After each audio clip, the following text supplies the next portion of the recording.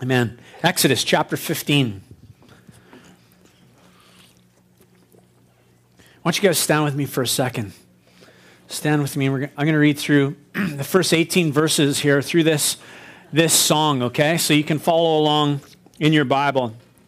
It says this: Then Moses and the people of Israel sang this song to the Lord, saying, I will sing to the Lord, for he has triumphed gloriously.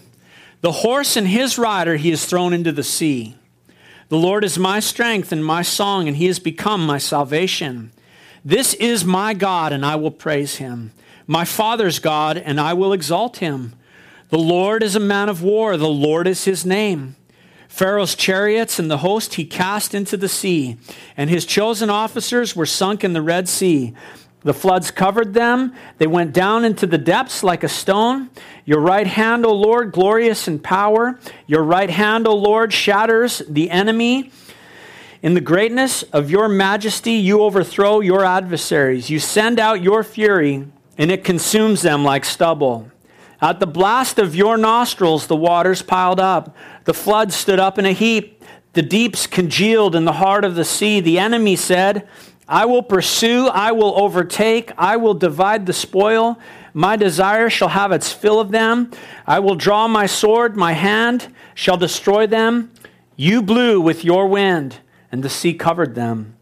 They sank like lead in the mighty waters. Who is like you, O Lord, among the gods? Who is like you, majestic in holiness, awesome in glorious deeds, doing wonders? You stretched out your right hand, and the earth swallowed them.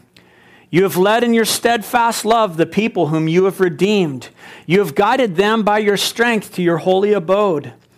The peoples have heard. They tremble. Pangs have seized the inhabitants of Philistia.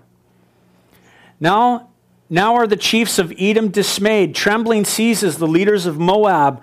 All the inhabitants of Canaan have melted away. Terror and dread fall upon them because of the greatness of your arm.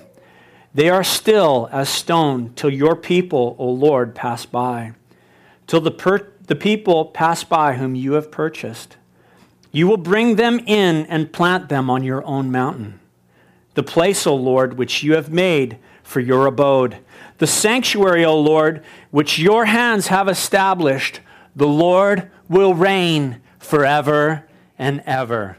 Amen. You may be seated. We come to Exodus chapter 15 this morning, and we find the Israelites standing on the eastern shore of the Red Sea.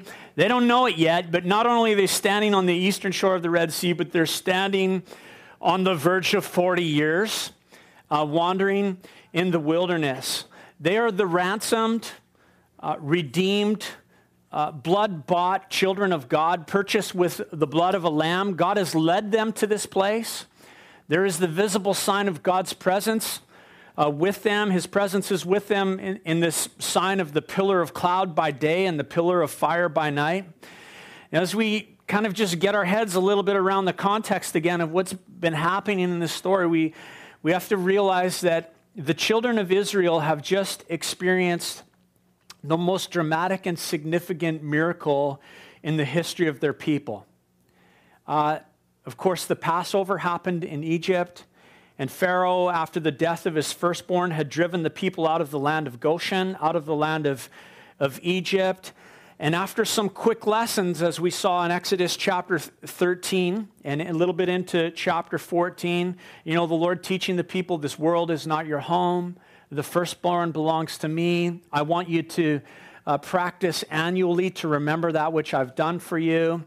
God led them to the city Etam on the edge of the wilderness, and there he said to them, I am with you. As they looked to head into the wilderness, they were reminded that the presence of God was going with them as they went into the wilderness. And then they traveled to the edge of the Red Sea, and hemmed in between the mountains and the gorges and the sea and the armies of Pharaoh, the Lord worked another miracle. That's big tears. The Lord worked another miracle. Moses raised his staff over the Red Sea, and the Lord parted the sea. The sea floor congealed, we read in this song. It hardened. It became like a desert highway for them to travel on. The waters parted, a wall to their right and to their left. And the people of Israel crossed on dry ground through the Red Sea. And we know Pharaoh's armies followed them into the midst of the sea. But between the children of Israel and the armies of Pharaoh was that visible, tangible sign of the presence of the Lord, the angel of the Lord there with them. To one, the children of Israel, there was light on their side. To the armies of Pharaoh on that side, they traveled in darkness. And when all the children of Israel had crossed over, Moses again raised his staff over the Red Sea, and the waters returned to their place. It's a great picture in your mind. The armies of Pharaoh were drowned. Now, I don't know, I read this and I think, well, I'm a guy, so I think we like these kind of violent stories. But sometimes it's hard to imagine for us that this is the victory of God, right? As the children of Israel are standing on the shore and they begin to sing, and you kind of wonder, wow, are the people of God to rejoice over the death of the unrighteous? And, I guess lots of people come to the Word of God, and you hear this argument lots of times. They say, I read the Bible. It's really violent. I don't know how to deal with that. And so I just can't believe in a God who acts in these ways and responds to people in these ways. And they kind of express their frustration. But as we consider this story and we zoom out and we take the big picture of what's been going on, we realize that the Egyptians were not innocent children of God's wrath, were they? As a nation, they had spurned the blessing of God that was on the children of Israel. They hated them. God led Joseph and led the children of Israel to the land of Egypt. Joseph had served as a deliverer, not just for Israel, but also for Egypt. That God had given him great wisdom so that in the midst of famine and drought, there would be provision so that the people would survive. And so the presence of Israel had been a blessing to Egypt that saved them once already from death. And the Lord used Joseph when I guess many of the lives of the ancient world were threatened. But rather than responding in faith to God, Egypt saw the blessing of God upon the children of Israel, and they sought to oppress them. They enslaved them. They made life bitter. When God sent his prophet and his judgments upon the gods of the Egyptians, from Pharaoh down, they resisted the mercy of God. In fact, Revelation tells us, the book of Revelation tells us that the condition on the world will be very similar in the days of the Great Tribulation. In the last days, God will send warnings and he will send judgments, and they will come upon the earth, and they will be very similar in their pattern to what we saw happen with the Egyptians. And the Bible tells us that those who dwell on the earth in those days too will harden their hearts against the work of God. They'll shake their fist at the sky, just like the Egyptians did who oppressed the children of Israel. And it didn't matter whether God touched their water, or whether he touched the fishing industry, or their agriculture, their crops from the ground, or their orchards, or whether he touched their livestock, or their economy, or even their firstborn in the Passover. In each one of those instances, they were stubborn in their rebellion and their obstinate hard attitude towards God. And they pursued, even after the death of the firstborn, the children of Israel, after they had gone out, they pursued them to destroy them. So not innocent. Know that. Not innocent. Now for Israel, this miracle of the Red Sea really had nothing to do with them. I mean, we read the story and we recognize that this is about the character of God. This is about the faithfulness of God. This is about the mercy of God. This is about the promises of God. This is about God's faithfulness to his word. Because on the west side of the sea, the nation of Israel went into a total panic. And rather than reaching out in faith to the God who had saved them in the midst of the Passover, they complained. They murmured. They grumbled, and they set that murmuring and that grumbling and that complaining against Moses, but ultimately we recognize as we read this story, ultimately, their complaints were against God, not against Moses. And we would do well, we're going to see this as we go through this chapter, we would do well to recognize this about our own complaints as well. If we're truly led by God, if we've come to faith in Jesus Christ and the Spirit of God lives in us and God is leading our lives, as we believe, as followers of Jesus Christ, we have to recognize that whatever circumstance, whatever situation we found ourselves in, to complain in the midst of that ultimately is to complain against God. So as we consider the story, it was never the faith of Israel that led to the victory of the Red Sea. There was only one man with faith in the story. It was Moses. And by the faith of that one man, the multitude was saved through the miracle of God. It's amazing to consider. Probably 3 million people saved by the faith of Moses in the midst of that dead-end situation. Now the same is true for us.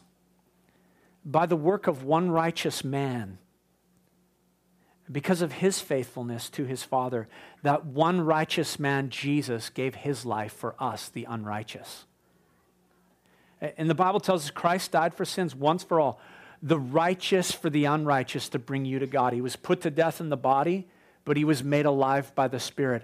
And the Scripture tells us that there's no other name under heaven given to men by which we must be saved except by the name of Jesus.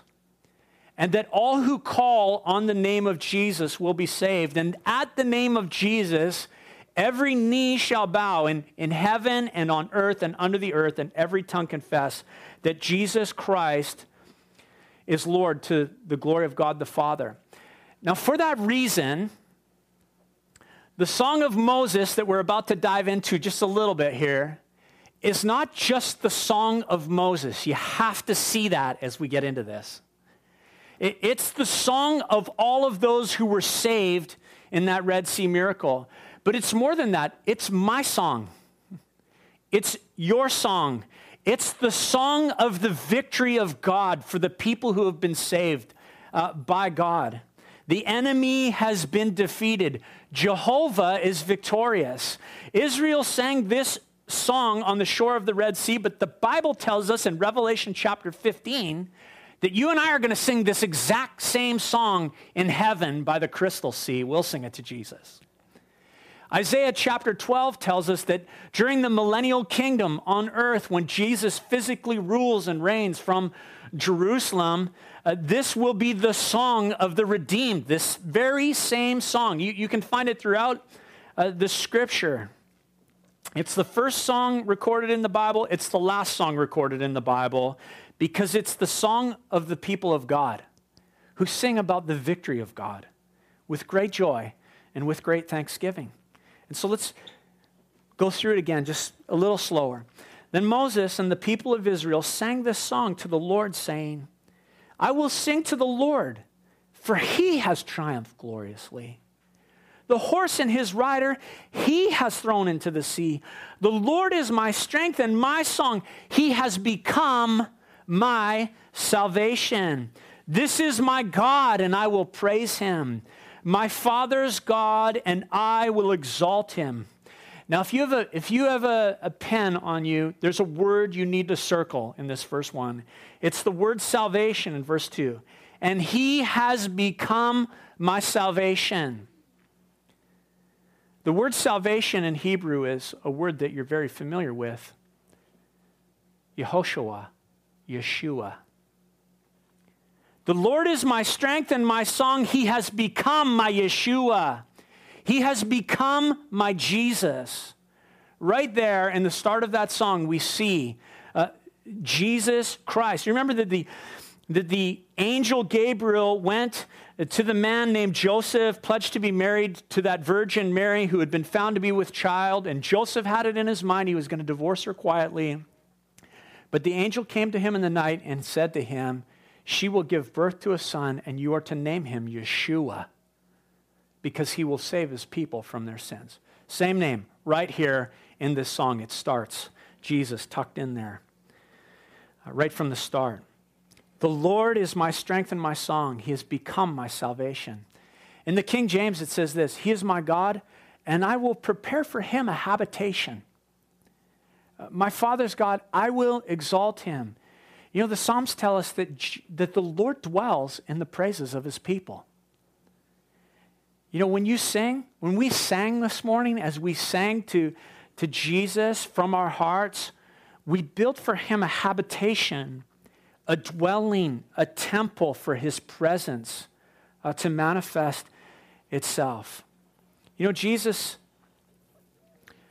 said that God is seeking those who would worship him in spirit and in truth. And so, you know, I would say this, you know, the Lord is seeking. It's an interesting thought to think, well, we seek the Lord in worship. The Bible, in a way, paints the picture the other way. It says the Lord is seeking worshipers. And that when we worship, our hearts become a habitation, a dwelling place for the Spirit and for the presence of God. And so, you know, when you have times where you're going through a sense where, you know, God's presence is missing, or it's distant, or whatever it might be, and you just don't sense that intimacy and the fellowship of the Holy Spirit, the best thing you can do is this, is to begin to worship Jesus in song, to begin to make music to him, to sing to the Lord, you know, and make melody in your heart because God is seeking that.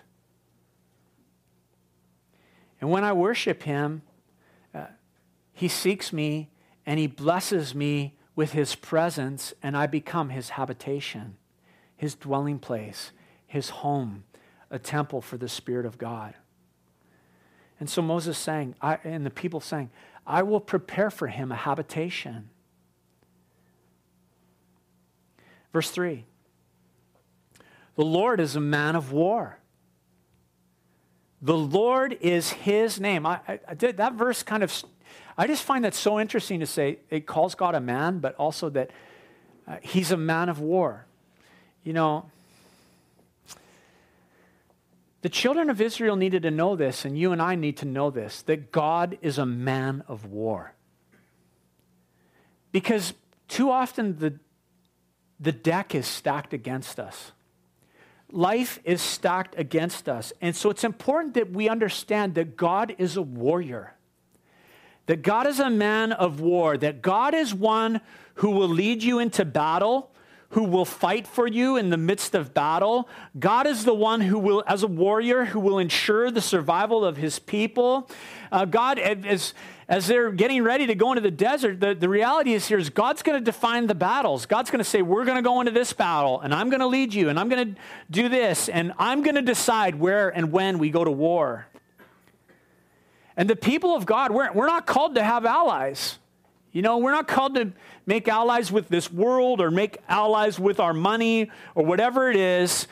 Our dependency is not to be on foreign powers, but on Jesus Christ, on our deliverer, not any earthly deliverer, but the true King of Kings and the Lord of Lords, Jesus. He's a man of war. I said, wow, it's kind of interesting to think about, because John said what? God is love. God is love.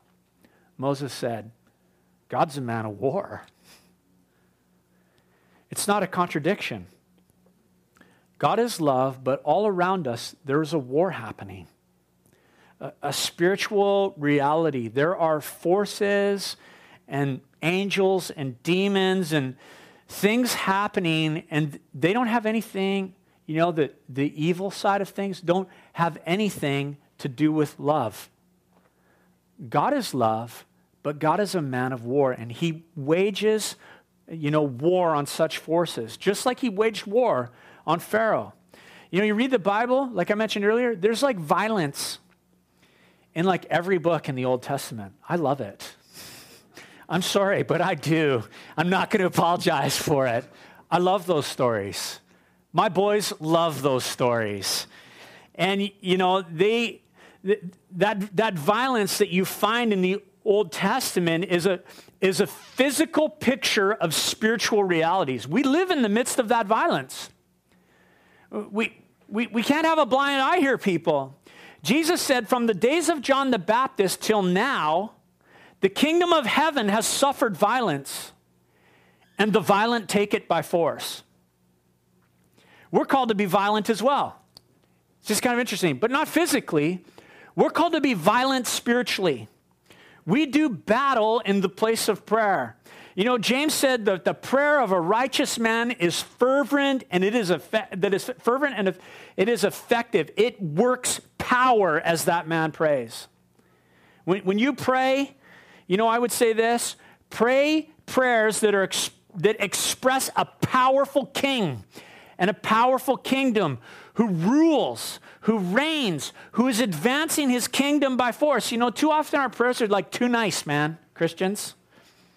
It's so nice. It's just, we're so nice. God, we just want to have a nice day. You know?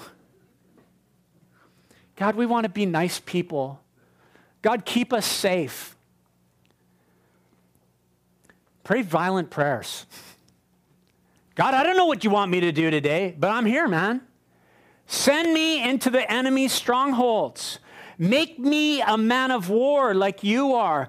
God, may I be the voice that proclaims the year of the Lord's favor. See, sometimes as Christians, we're so nice, it's annoying, isn't it? It really is. Be violent for the kingdom of God in the place of prayer, because God is a man of war. And all the men should say, amen. Men, I know that you get this. The guys get this, okay? And, you know, I would say to you this, men, you need to go to war on behalf of your family, for your wife, and for the faith of your children. I'm reminded of the example of Job in Scripture. Job was a righteous man, and Job was so concerned about the spiritual well-being of his children that we read about him that he got up early in the morning and he offered sacrifices and offerings and prayers to the Lord on behalf of his children, just in case they had sinned against God, or just in case they had cursed God. And the Bible tells us that that was Job's continual practice. James said, the effective, fervent prayer of a righteous man avails much. Jesus said, the kingdom of heaven is forcefully advancing, and violent men take hold of it. God is loving, but be violent in the place of prayer. Verse 4, Pharaoh's chariots and his host he cast into the sea, and his chosen officers were sunk in the Red Sea. The floods covered them, and they went down into the depths like a stone. Man, there it is. They went down into the sea. This is in a swamp. This is the Red Sea. Verse 6, your right hand, O Lord, glorious in power. Your right hand, O Lord, shatters the enemy. In the greatness of your majesty, you overthrow your adversaries. You send out your fury. It consumes them like stubble. At the blast of your nostrils, the waters piled up. The floods stood up in a heap. The deeps congealed in the heart of the sea. I just love that. The depths congealed before the Lord and became like a highway. Verse 9, the enemy said, I will pursue. I will overtake. I will divide the spoil. My desire shall have its fill of them. I will draw my sword, and my hand shall destroy them. You know, as I read that, I hear the voice of Satan. Don't you hear it? That is the voice of our enemy right there. That is the expression of his heart towards us, to pursue, to overtake. You don't think he's violent? To divide, to have his way, his fill, to pull out his sword. Verse 10. You blew with your wind, and the sea covered them. They sank like lead in the mighty waters. Who is like you, O Lord, among the gods? Who is like you, majestic in holiness, awesome in glorious deeds, doing wonders? You stretched out your right hand, and the earth swallowed them. There's a great picture. The earth swallowed. It's powerful. Verse 13. You have led in your steadfast love the people whom you have redeemed. You have guided them by your strength to your holy abode. Your holy abode. That's prophetic. We're going to see that twice here. that God is leading them to a place where he is going to dwell. Speaking of the mountain of God, Zion, the great city of the great king, Jerusalem. Verse 14. The peoples have heard, they tremble. Pangs have seized the inhabitants of Philistia. Amazingly, a couple weeks back when we were in Exodus chapter 13, we read that when the children of Israel were led out of Egypt, that God was functioning with a plan. He didn't take them via the quick route on the Via Maris, the way of the sea, to the land of Canaan. Because he said, if I take them that way, they will meet the Philistines, and I don't want my children to be disheartened. I want them to be encouraged. I want them to enter into that land in victory. So I'm going to take them another route.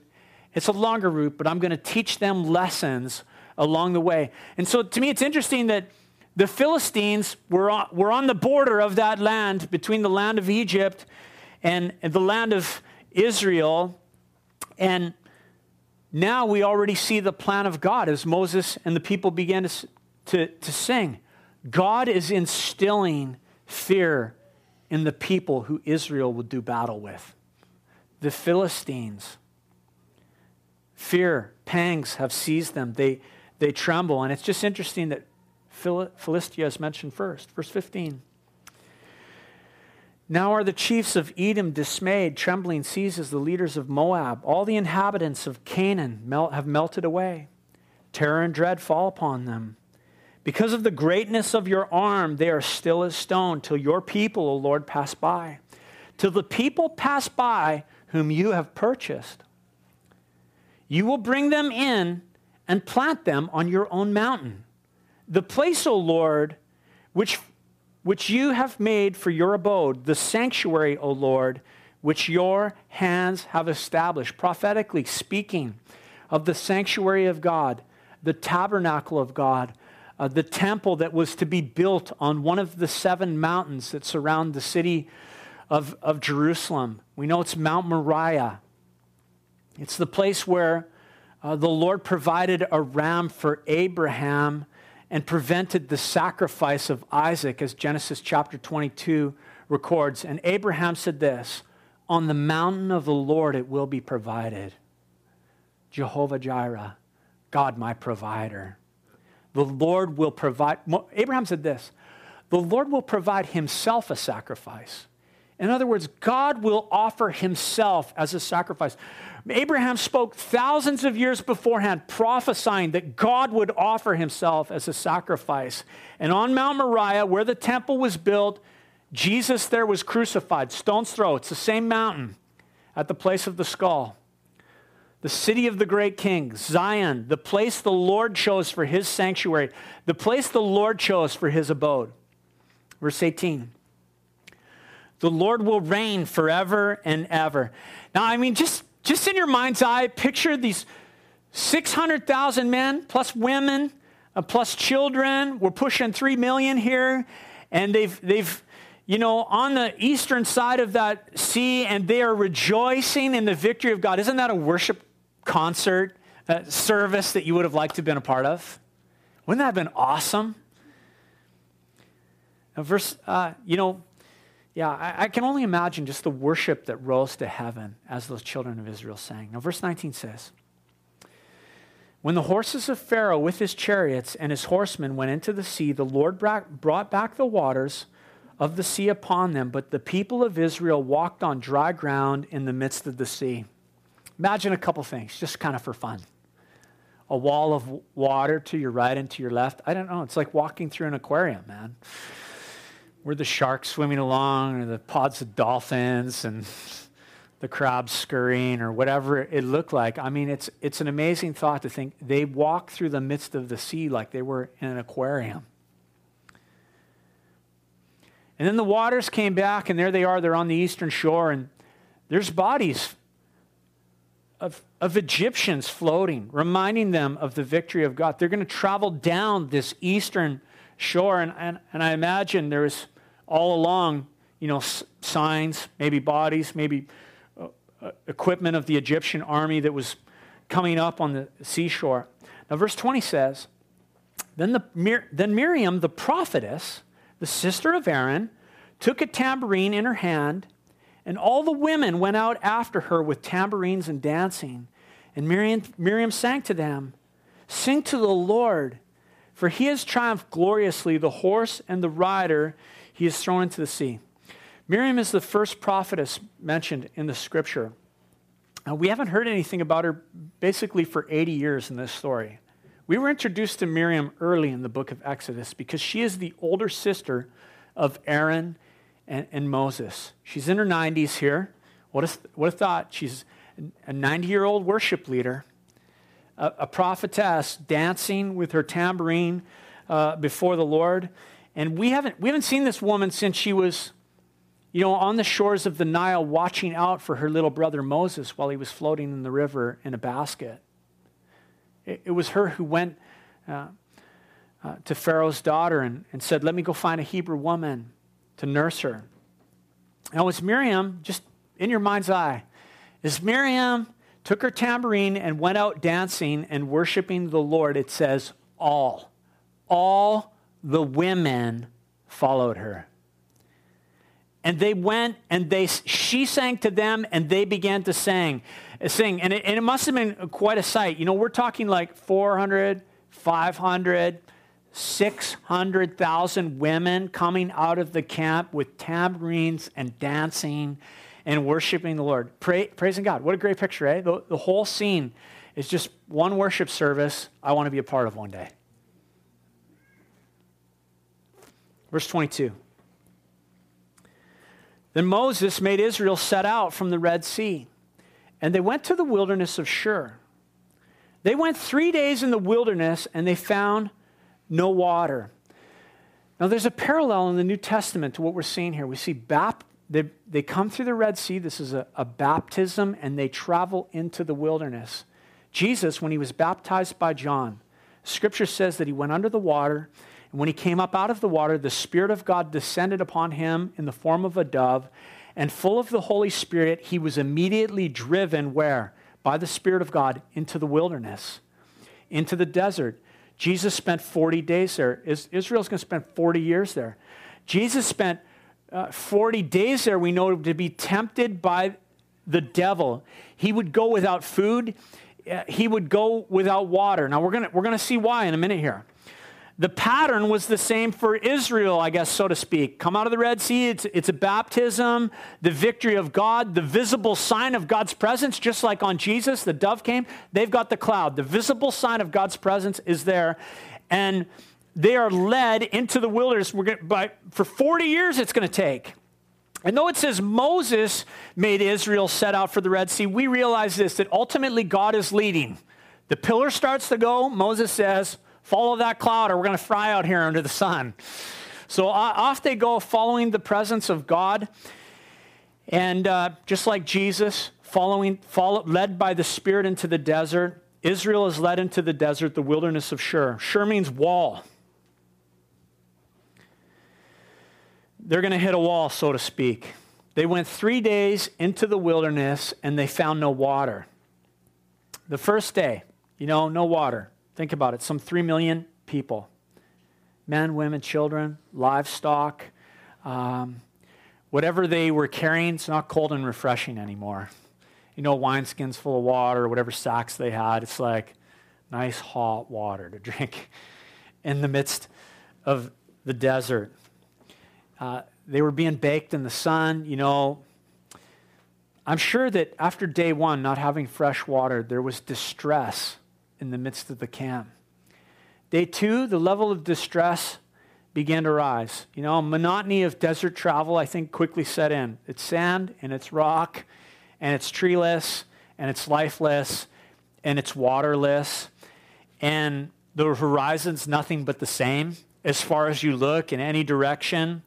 And I imagine exhaustion began to set in quickly. And whatever water supplies were left, they're even lower in day two.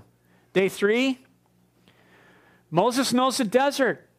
Think about that. He's traveled this desert before. And so we can imagine that he encouraged the people. I've been here before. It's not much further. I'm sure it's just a little ways ahead. We don't have to go too far, and we're going to find water. Persevere. Don't give up. Let's keep going. I'm sure that the parents were getting nervous about their young. I mean, imagine having infants in your day 3 now, no water. They're nervous about their young kids. I'm sure that there were elderly in their midst that were in grave danger. Death was breathing down upon them to be in a desert for 3 days with no water. Now, when you think of Egypt, as we looked at Egypt, we saw Egypt was a land that was rich in water. The Nile River and the cisterns of Egypt, but all of that is now long in the rearview mirror. It's behind them. And it's just interesting to think, that after we come to faith in Jesus Christ and the Spirit leads us into the wilderness, because we all have wilderness times, and there we thirst. And when we're thirsty in life, we go looking for water. But the thing is this, when you've been purchased and redeemed by the blood of the Lamb, the places where you used to go and have your thirst quenched no longer satisfy you. You know that if you've been following Jesus. You used to hang out here with these people, you used to drink this, you used to smoke that, you used to do this, you used to do this, and then Jesus comes into your life. And all of a sudden, those things that used to quench my thirst don't quench my thirst anymore. What the heck? And maybe when we're new and following Jesus Christ, or even when we've been following Jesus Christ for a long time, we go back at times and go, well, maybe I'll try that. And then we go, man, that didn't quench my thirst. I'm thirsty. See, the cisterns of this world and the place where we once used to find refreshment can't refresh us anymore because we need to be going to Jesus Christ for living water in our thirst. When you know Jesus, the cisterns of this world hold very little appeal. Just because they don't quench thirst anymore. Maybe you go back to that place, you think, man, I used to find so much comfort here. I would drink and I liked it, but it doesn't satisfy me. I'm still thirsty. I'm not quenched. Jesus said this, if anyone thirsts, let him come to me and drink. And out of him will flow rivers of living water. And so for the Israelites, Egypt's rearview mirror, man, that's old life.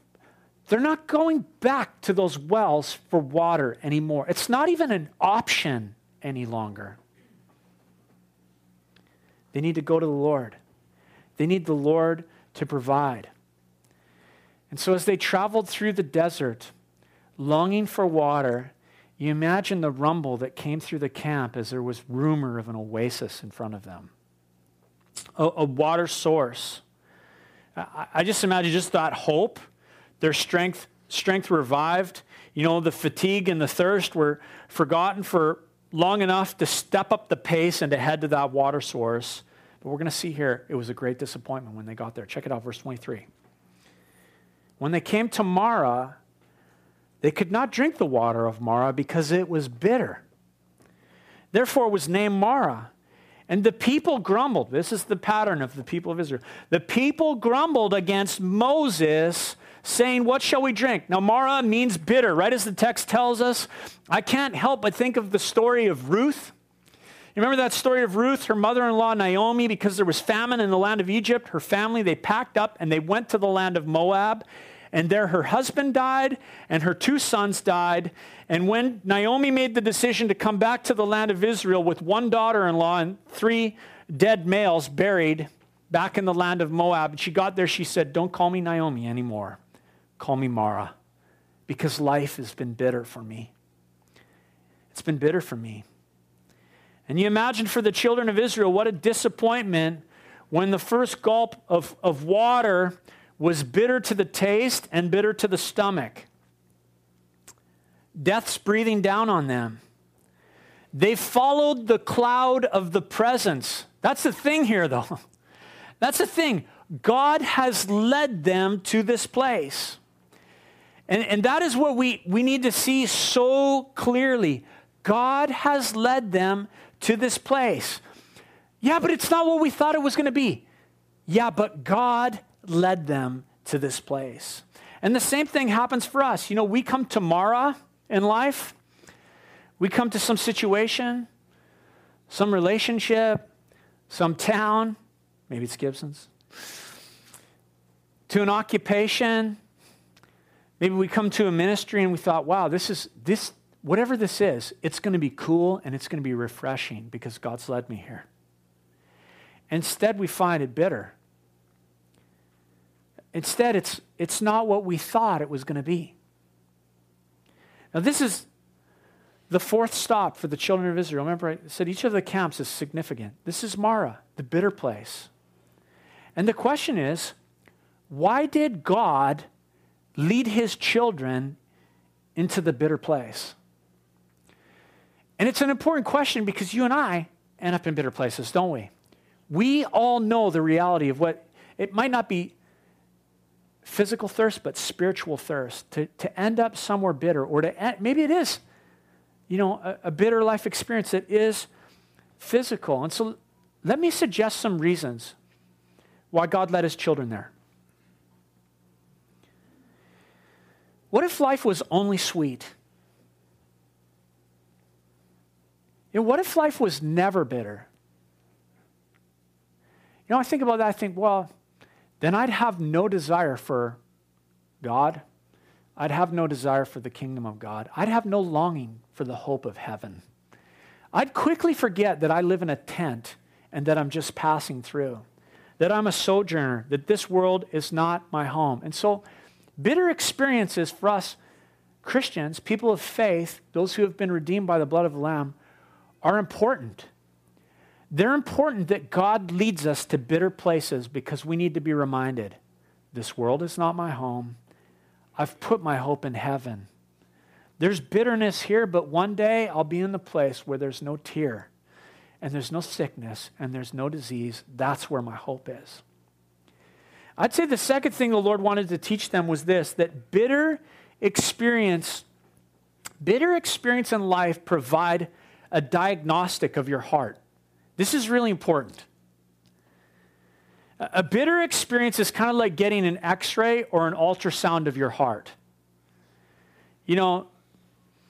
Those things, an ultrasound or an x-ray or whatever the diagnostic tool might be, those things allow you to see the condition of your own heart. And again, the children of Moses, or the children of Israel, what's the condition of their heart?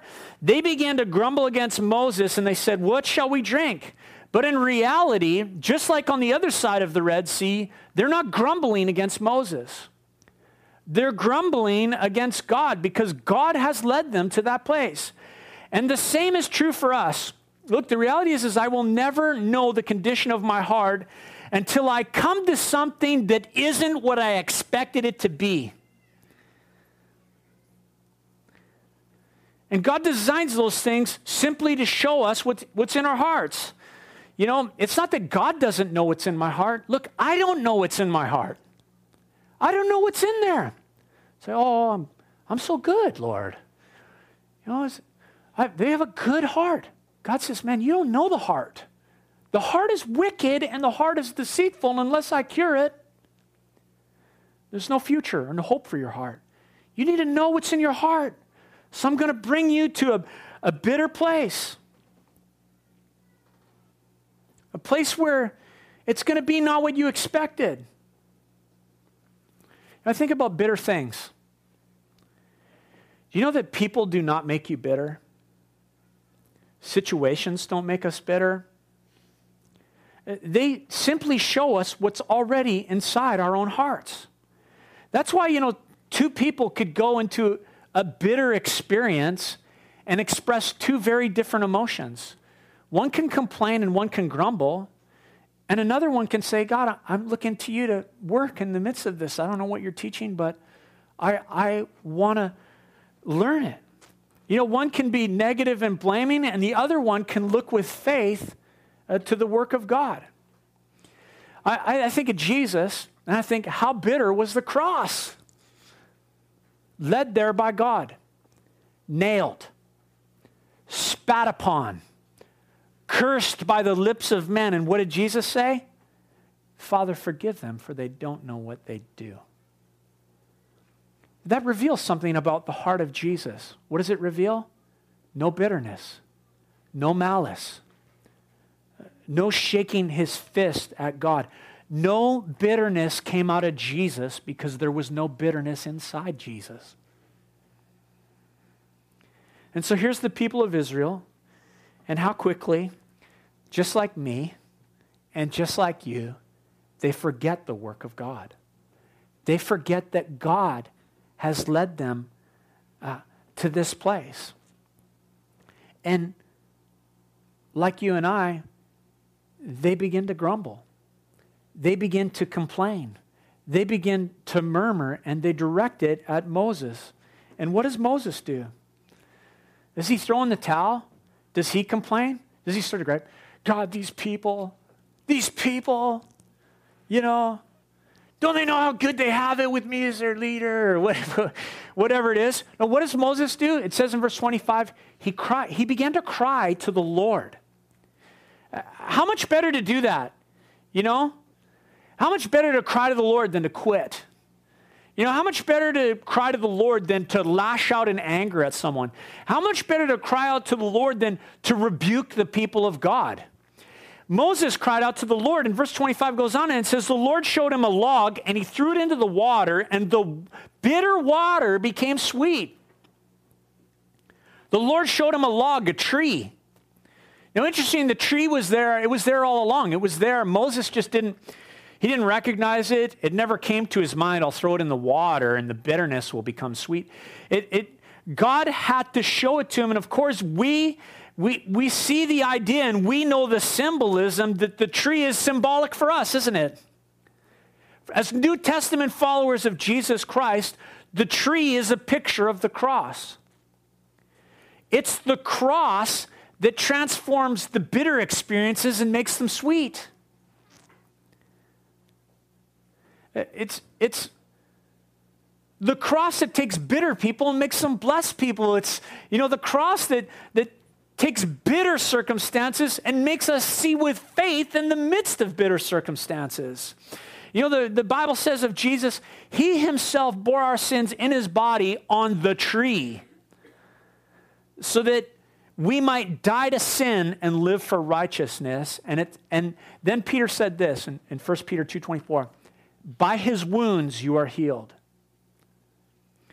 See, throughout the ages, servants of God, I would say, have been those who are happy to turn from discouragement, happy to turn away from attitudes of ingratitude, and who turn to God and begin to cry out. You know, instead of complaining and murmuring and grumbling, the pattern of their life is, in the face of bitterness, they turn to the Lord. And they begin to pray. And he opens his heart to their cry, and he pours out his love. And by his presence and the application of the cross of Jesus Christ, he takes the bitter experience and he brings sweetness in the midst of it. And so I would say this to you and to myself this morning, and I think it's important that we catch this in this story. Listen to me. Your inability to turn away from bitterness is telling you something about the condition of your heart. Your inability to turn away from bitterness is telling you something about the condition of your heart. Well, I thought it told me something about that circumstance. I thought it told me something about that town. I thought it told me something about those people and what they did to me. No. The bitterness tells you about the spiritual condition of your own heart. It doesn't say anything about the servant of God. It doesn't say anything about the faithfulness of God. It doesn't say anything about the person who hurt you or the situation. Look, if there's a taste, if life has left a bitter taste in your mouth and in your stomach, you need to understand God is trying to reveal to you something about your heart. See, Mara is normal for a Christian. It's the normal Christian experience to be led by the Spirit of God to Mara. Yeah, but I'm disappointed, God. It's been said, disappointments are God's appointments. Disappointments are God's appointments. See, you will have frustration in life. You will have disappointment in life. You will have sorrow in life. But I'm going to tell you this. Jesus died on a tree for you. Jesus died on a tree for you, and you don't have to let the experiences of life make you bitter. Let Jesus heal your heart. Cry out to God from the place of bitterness. See, Moses, I think Moses drank the same water as 3 million other people. And Moses, the one man, cried out to the Lord. And just like at the Red Sea, God healed the water for the multitude. One man, while the rest grumbled and were bitter, one man cried out to the Lord, and God healed the multitude, healed the water so that the multitude could drink. Look at verse 25 again. It says, and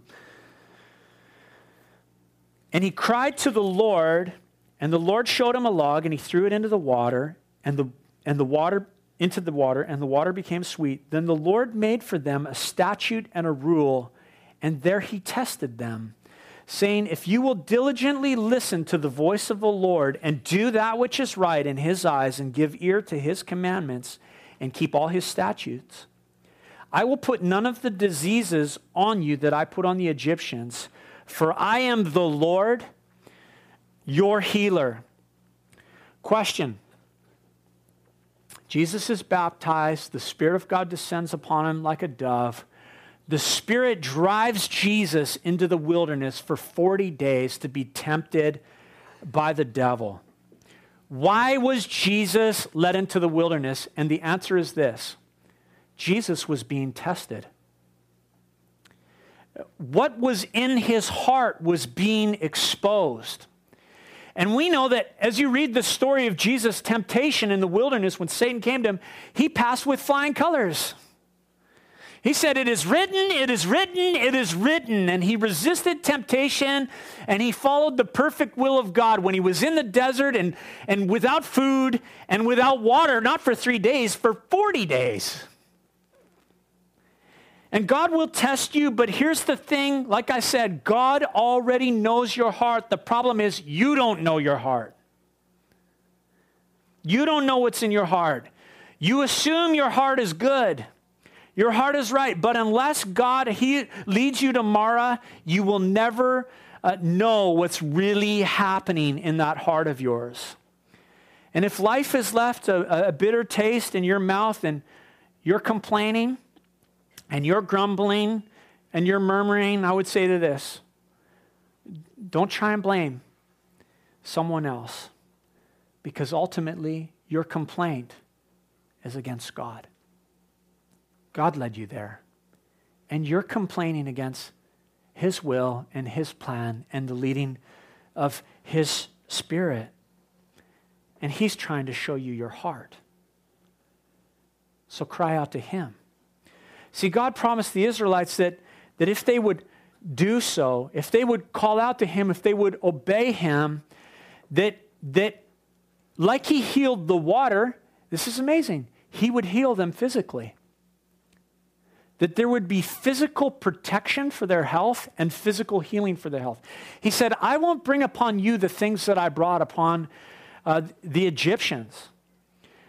In fact, it's at Mara where the Lord reveals himself as Jehovah Rapha, the Lord your healer. It's one of the compound names of God.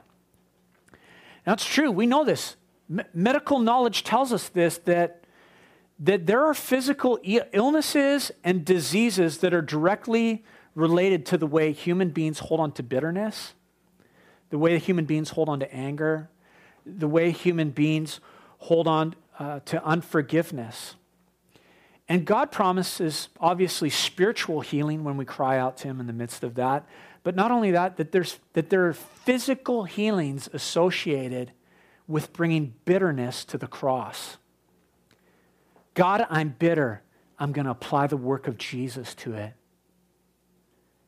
And God heals physically. That's why up here said, he was nailed to the tree and by his wounds you're healed.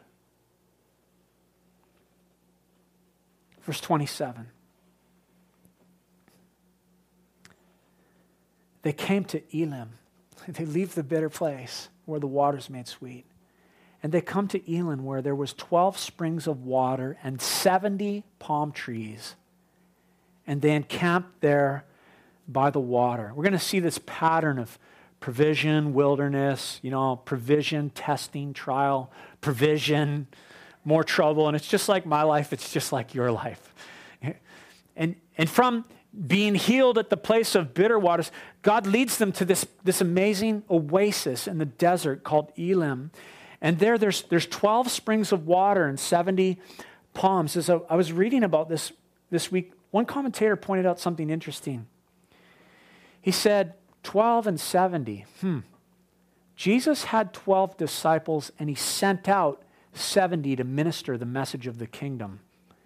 And he connected the two stories. And he said this, the solution to your murmuring is to become a minister. The disciples and those who serve God, the 70 who preached the kingdom of God, they were ministering for the Lord. And there's this picture here of the 12 and the 70, and that there's refreshing when you're counted amongst those who serve God. When you minister, see, the solution for murmuring is to be a minister. Serve someone. Go into the workplace, serve someone. Serve your family. Serve your spouse. Serve the church. Serve the kingdom of God. Begin to serve, and there you will find refreshing. If there is complaining and there is murmuring in your life, you might want to look, am I serving anywhere? And what is my attitude towards serving? Offer your life in service, and there you will find refreshing. Look, the story of the victory of God is awesome, but the story of these two camps is this. Don't stay at Marah. Elim's within sight. There it is. It's just in the distance. There is Elim. If I'll take the cross and apply it to my bitterness, I can go to that place of refreshing. Amen?